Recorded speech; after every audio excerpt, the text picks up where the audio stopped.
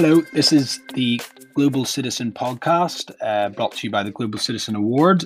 I'm Patrick, and today, as part of my reflective posts, I'm going to be talking about my time on the Irish Aid funded inclusive education project with voluntary service overseas in Karamoja in northern Uganda. The SDG that I'll be focusing on today will be SDG 4, which is to ensure inclusive and equitable quality education and promote lifelong learning opportunities for all.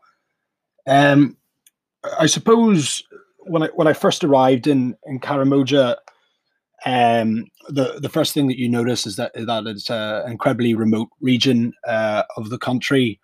It's about 13 hours drive, I'd say, from the capital city, Kampala. And I had never really been outside Europe before this, so obviously there was a big sort of culture shock, I suppose, when you're adapting to any new place that you live in. I suppose that the remoteness was at times quite isolating, and I suppose in that region, it wouldn't be uncommon to be without electricity for a number of days. And also the what I did notice is that it was one of the poorest regions of the country. I think just over 60% were living on less than $1.90 a day. But on the drive up to Karamoja, it's an incredibly sort of beautiful drive, even though it's very long. And you sort of almost feel like you're on the edge of the earth. There's just savanna for miles and miles. So it was a very beautiful part of the country, and I remember the sunsets being very, very, like a big orange ball in the sky, and just the whole skyline would just melt with these different oranges and reds. And the town itself was very small, only a couple of hundred people. There were a number of NGOs working there as well, and a very sort of tight knit community. I suppose in relation to my expectations, I didn't really know what to expect. I had obviously done a bit of research in Uganda before I went out and received all my jabs for various different things like yellow fever and the likes. So I didn't really know what to expect, and I have to admit, for the first couple of days, it was a very strange experience. Now, I was fortunate in that my organization was very good at, helping to prepare you to go out to Karamoja. And what I really, really loved about the Ugandan people was that they were incredibly friendly. In fact, it was very similar to the Irish people in that regard. Everyone was very friendly and open, and always wanting to have a chat. So I really appreciated that. It gave me a sense of home. In relation to a comparison between Ireland and Uganda, I suppose that the sheer level of poverty was quite shocking at first. And I know that we have our own issues in Ireland with inequality, but it was even more so heightened in Uganda. But yeah, it definitely took a lot of getting used to. We would sort of go back to Kampala every month or so for meetings, which was always a bit of a relief, because you had the city, and you could. I suppose there was more to do, and that was probably part of the problem. Sometimes is that especially if you didn't have electricity in such a remote place, you had to really keep yourself busy, not just in relation to work, but in your personal life. And yeah, that could be tough at times. Luckily, I was very integrated in the local community, and my colleagues I was very close to as well. So they were a great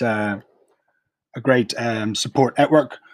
In relation to what I was doing, I was on the community development side of the inclusive education project. And in relation to education, I suppose one of my big things that I tried to do was to train teachers across the two districts that I was working in, Karamoja and Moroto and Katito. and try and train senior teachers to have the skills to be able to provide counselling services to students, which didn't exist in the region prior. And we thought this was very important in order to sort of augment the learning environment and to provide support to to to students that were struggling. Also, in addition to that, I suppose I dealt with a lot of the trying to break down barriers for female children to education. So I would have worked a lot with the police and community leaders, particularly on gender-based violence, and in relation to the police case management of cases of abuse. And I suppose, yeah, at times that was difficult, particularly, especially with schools and the police and some of the local government. The resources were not really there, and often people from Karamoja felt that they were maybe slightly ignored by the central government, and especially in terms of resources and funding. And that was very much evident in the schools, especially the rural, remote schools. You would have a lot of children of different ages bunged into one class and very few teachers. And there was problems with quality of teaching, I suppose, partially due to the fact that, absenteeism of teachers was not uncommon. And also access to sometimes to these communities, obviously, like I said before, because it was so remote, like road infrastructure wasn't of the highest quality. So if there was a heavy rainy season, it was often difficult to get out to the communities. And I think that I thought very hard as to what could be a possible solution to this problem in education. And I think that, I've seen some really good results from contract-based teachers, where you sort of get teachers in on a short-term contract, maybe 6 months, with the opportunity to become, I suppose, full-time civil servant teachers. And what this does is it creates an incentive to perform highly in the chance of getting a full-time job. And it also provides relief to the permanent sort of civil service teachers in terms of class size and numbers. So that was what I had in my thoughts in relation to that. It was also good to see the World Food Programme were heavily involved in Karamoja in providing meals for children that attended school. And I suppose the real challenge was, particularly in relation to female children, was retention and completion. And there was a number of barriers to this. Like I said, gender-based violence was very much one. Separate wash facilities was another issue. And also, I suppose that often you would find that girl children would be expected to perform a lot of different duties, such as sort of collecting firewood, and this sort of caused gaps in their education process. And early pregnancy could be an issue as well, particularly trying to come back to school after a pregnancy. But definitely the resource, the lack of resources was a huge thing, even in relation to learning materials. And I think that it's very difficult to be a teacher or in those conditions,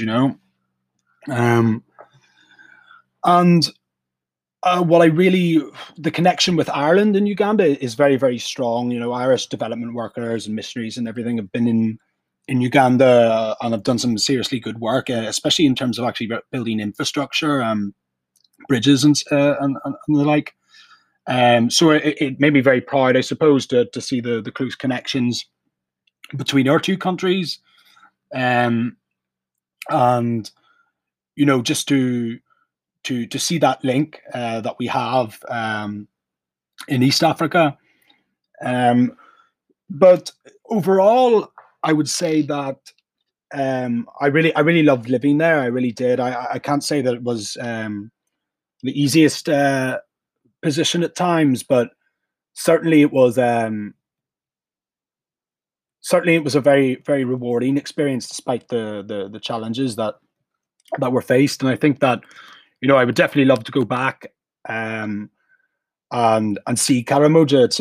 It seems a bit like an impossibility right now because it's so remote. You think, will I ever actually be back there? But there's still great work going on in the region, and I think that I've heard that UNICEF have a project starting up soon enough post pandemic.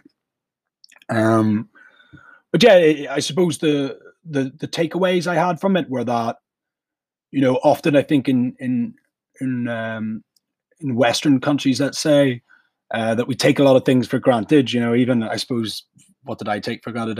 Warm showers, electricity were definitely some of them. I was very impressed at how religious people were actually in Uganda. Over 90% are adherers to some faith, while you find in a lot of European states at the minute we've got less church attendance and a general sort of move towards secularism in the truest sense. So that was very impressive. I was really amazed at the faith that people had, and it was a very important part of their lives. But yeah, I think that Uganda for me was a very sort of formative experience. It was slightly difficult, I have to say, to adapt to going back to Irish society after so long away and in such a remote part of the world. Um, but the again, my organization was very good at providing sort of services to help you sort of come back into Irish life. Um, and yeah, I suppose it was it was a very simultaneously tough and beautiful experience, I would say, and I was very proud to work on an RSA project there. Well, that's all for me today. Thank you very much for listening, and I'll speak to you soon.